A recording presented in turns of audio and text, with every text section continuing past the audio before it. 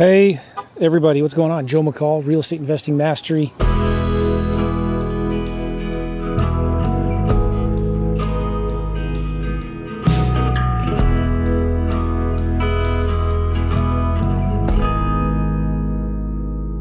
I'm actually just dropped my son off for baseball game, and it starts in about 20 minutes. So I have a few minutes here. I wanted to talk with you about something I was thinking about as I was driving here, listening to this is kind of what I want to talk about. I was listening to a radio talk show host from a guy, I forget his name, I've never heard of him before, but he's with Lifestyles Unlimited, and that's an organization that does a lot of real estate training. And I've heard about him, I just didn't know much about him. But the guy was talking about the 80-20 principle, and what he was saying was really good. And I didn't know who it was until I Googled him, but now I see why I liked what he was saying so much, because he's a real estate investor, and sounds like a very successful, wealthy real estate investor at that.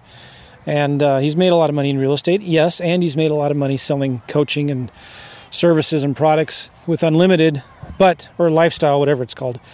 But, he's a guy who is successful, and he's successful for one simple reason. And he talked about this on the show, and I want to talk about it with you guys.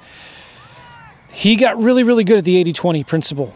And if you have not heard of that, you don't know what it is, just Google it. It's called the 80-20 Pareto's principle. And I'll do my best to explain it here, but some scientists or economists in Italy a long time ago started looking at this and started realizing that, 80% of the wealth in Italy, or this town he was in, was held by 20% of the people. And 80% of the land was owned by 20% of the people. And he even started looking at like agriculture, and 80% of the crops comes from 20% of the land or something like that. I don't know exactly. But what it is usually 20% of our results come from 80% of our efforts. And 80% of our profits come from 20% of our efforts. And I know this a lot because I'm constantly fighting this in my own business.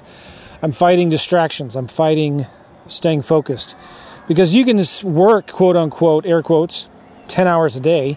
But if you really look at what you got done, it's probably only a couple hours of real work that you actually got done. Does that make sense? So what do we do as entrepreneurs, as business owners, because it's challenging. You have nobody that you're accountable to, right? You just kind of go to your office in your underwear or maybe your shorts, right? And you don't have to brush your teeth. You don't have to take a shower. You can wear your same clothes that you wore the day before. Nobody knows. Nobody cares. And you don't have anybody that you're accountable to. So like when you were working a job, you had to be there at a certain time. And you may not have been working, but you had to at least pretend you were working, right? Now that you're an entrepreneur and you're working for yourself, it's easy to fall into the trap of, just the tyranny of the urgent, doing unimportant stuff. And if I would cuss, I would say something a lot worse. But like, if you want to be successful, if you want to be wealthy, you need to really start thinking about what are the 20% of the things that I'm doing that will give me 80% of my results. And what if you just started focusing 80% of your time on 20% of the most important things to do? So if you're a real estate investor, what is that 20% of things that you should be doing? Well, it's simple. I talk about it 100 times. Marketing, talking to sellers, making offers.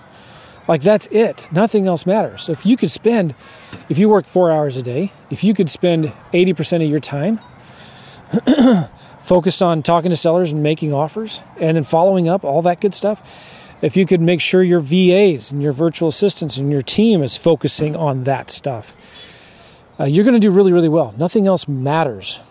And when I see people get in trouble is they're overstudying, they're overanalyzing. When a lead comes in, they spend 40 minutes evaluating the deal, looking at it, looking at comps, looking at Zillow, looking at pictures, trying to get some information, looking at PropStream on the property data before they even call the seller to find out that the seller didn't answer the phone. It goes to voicemail. And, that's a waste of time. You need to call the seller. And it's okay if you say, listen, I'm sorry, I've been talking to a bunch of people. Tell me again about your house. What's the address again? It's okay to play stupid. It really is. and they'll understand. Like, you've been talking to a lot of people. You can open the house up on Zillow while you're talking to the seller. But just ask some questions. And in fact, many times the less you know about the house, the better, because you can ask more questions. And he who asks the most questions controls the conversation. Well, anyway, the interesting thing that this guy was saying, and I forget his name, Del, D-E-L. Yeah, whatever. He was saying something really good. He was saying, if you want to be, he called him a loser, then the 1090 would apply to you. You're only spending 10% of your time on income producing, productive assets, right? If you're just the normal average Joe, you're spending 20% of your time on high revenue generating activities, in your business or in your life. Or this applies to family, to business, to everything, right? If you want to be rich and super successful, then you need to be spending 30% of your time on the most important stuff. And if you want to be a billionaire, you need to be spending 40% of your time. And I thought that was an interesting perspective, because it's unrealistic and impractical to think that you could spend 100% of your time on the most important needle moving things, right? But just double where you are now. Like, just take baby steps and slowly increment. If you're at 10%, make it a goal in the next 6 months to be at 15%. If you're an investor and you're struggling, you do a deal here and there, your income's up and down, it's not consistent, and you're just struggling, and you feel like, man, I'm at a 10% or a 15%, then just focus on in the next 30 days, what can I do just to get me up next 5% integration or step from 10% to 15%, from 15 to 20. So don't think that you can just overnight go from 10% to 30%. So I think that was a real interesting perspective. And I thought, man, I need to talk about that. Because, the other thing I was going to say, I think a guy, Perry Marshall, I think it was his name. I've read half of the book. And it got really good. It was a really good book, but it just kept on repeating himself, so I stopped reading it. But it's called the 80-20% Principle in Marketing, or as it applies to marketing. I think it's Perry Marshall. Is that right? Go look it up. Read the first half of the book. It's really good. And who knows, I might be missing a ton of really good stuff because I didn't finish the book. But think about that. Like, in marketing, what's the most effective marketing that you can do? And you don't know that until you really look at the numbers. If you are doing spray and pray marketing, you have no idea what marketing is working and what's not. So what if you looked at the numbers and see, all right, well, this campaign cost me $10 per lead. This campaign cost me $50 per lead. But then you look at the profit and the revenue. And then you see, well, I made 4 times return on ad spend, 4 times cost per lead or whatever on this campaign. And I made back 2 times on this one. So the cost per lead may be cheaper over here, but over there, higher cost per lead, but more profit and revenue per deal. So you need to know those numbers. And then here's the key. Here's the magic. What if you just got rid of everything else and focused 100% on the 20% of the marketing that is the most effective? And for some of you, that's direct mail. It's old-fashioned, boring postcards. What if you focused all of your marketing just on one strategy and went deep into that? You worked hard at figuring out what postcards work the best, which list works the best. And then you focused on repeating over and over, because that's where the money is. You have a good list. The smaller the list, the more niche the list, the harder the list is to get. You mail them every 30 days, right?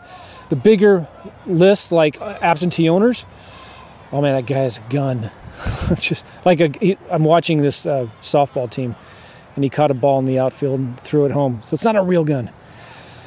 But that was a strong throw from center field all the way home. Okay, so anyway, what if you just figured out the marketing that's working the best and did that? What if it's a specific neighborhood or particular type of house? I know one guy who was hyper-focused, real successful buy and hold investor. And you know what he was hyper-focused on?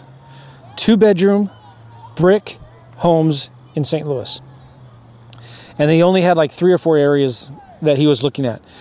But he loved 2-bedroom brick homes. And why, you think? Who would want to live in? Aren't those supposed to be hard to rent? No, he loved them because you can get them so much cheaper, not as much competition, and the rents are pretty comparable to 3 bedrooms. especially when he gets them like he does. And so he can buy them super cheap. There's return on investment is much higher. And when he's doing his marketing, when he's looking for deals, he is so specific and nailed down on what he wants. He ignores everything else. And he's one of the biggest 2-bedroom, single-family, brick home landlords in St. Louis. And he's crushing it. He's doing really well. He pays them off really fast because they're so cheap. He also said that the tenants tend to be better because they don't have kids. They don't have kids, or they're older, or they're young, newly married, and they're at work all day. And so he just doesn't get calls and complaints about them as much. Interesting, huh? So find out what is that for you. So for marketing, hyper-focus on that one form of marketing and go deep into it. Facebook ads are working really, really well right now, okay? Maybe your thing is cold calling. Focus in, hammer on that, and just not do anything else if that's working really well for you. For me, when it comes to my coaching business, my information marketing business, I've done real well. I've gotten 3 different Double Comma Club awards from ClickFunnels. I just got the, the 10X award. Maybe vanity metrics, but it's cool. I'll be getting this plaque in a couple months. So anyway, how did I get to that? How have I had the success in the coaching, the software, services, education business? It's more like a publishing business is what I have. Well, I just love doing it, man. I'm so passionate about it. And I'm focused all these years, almost 10 years now on podcasts. I have 915 something episodes. I'm close to 1,000 over almost 10 years next April. How have I had success in this? It's because I've been hyper-focused on the one thing for me, the 80-20 for me, is this podcast. I love doing it. It's a great way for me to reach out and communicate and touch my audience and people that are, halfway interested at least in what I have to say. And because I've been so hyper-focused on this podcast and creating 3 episodes a week for almost 10 years now, that's just opened up so many more open doors to go speak at big events and conferences, to get invited to go do things or sell things, that most people don't normally get invited to, get the opportunities to rub shoulders with some famous people, but because I've focused on building an audience, I've focused on giving value through the medium of podcasting, right? And for other people, it's other things. Maybe, Max Maxwell has done really, really well with YouTube and Instagram, and you got other guys like that who hyper-focused on one channel. They're not trying to do 500 other things. They're not trying to be big on YouTube, big on podcasts, big on Instagram and Snapchat and TikTok. My advice is focus. I'll end this podcast with this thing, and this is something one of my coaches taught me: the power of focusing on one thing. And he challenged me to focus on the five one things. And this specifically relates to a coaching business, but this can relate to a real estate business or whatever. Focus on one customer, one problem, one product or service, one marketing channel. I'm getting more than 5. One conversion thing, like how do you get them to become a customer, right? It could be a webinar, it could be a phone appointment, whatever. For 1 year, just focus on that one thing. Let me say that again. One customer with one problem, okay? One traffic source, I think I forgot that. One conversion tool, like that could be a phone appointment or a webinar or something like that. Did I say traffic source? I'm screwing all this up. I'm just going off of memory. One traffic source, one for 1 year. Something like that, right? So if you just rewind that and take all the different things that I said, you might get 6 or 7 of them, but you get what the point that I'm saying.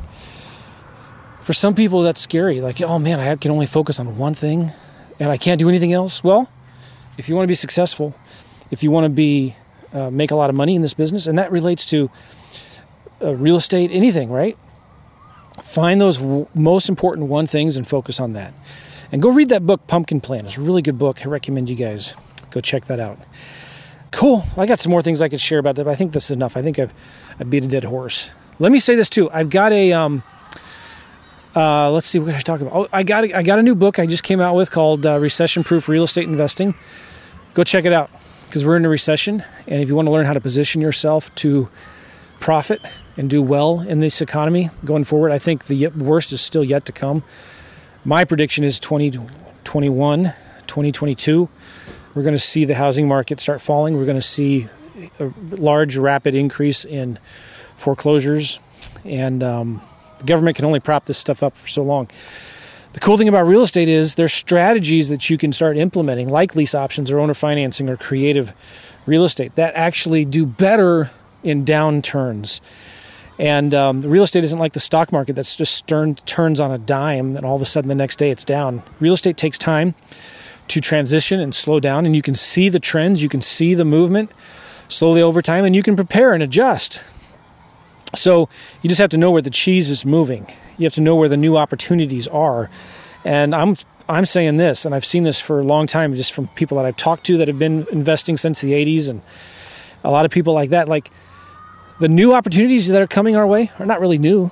They were around back in the 70s and the 80s and the 90s, but they're new to you. So the market goes in cycles. You just have to know what are some of the strategies that are going to do well in a downturn economy. They're not going to be the same strategies that worked well when the market was white hot.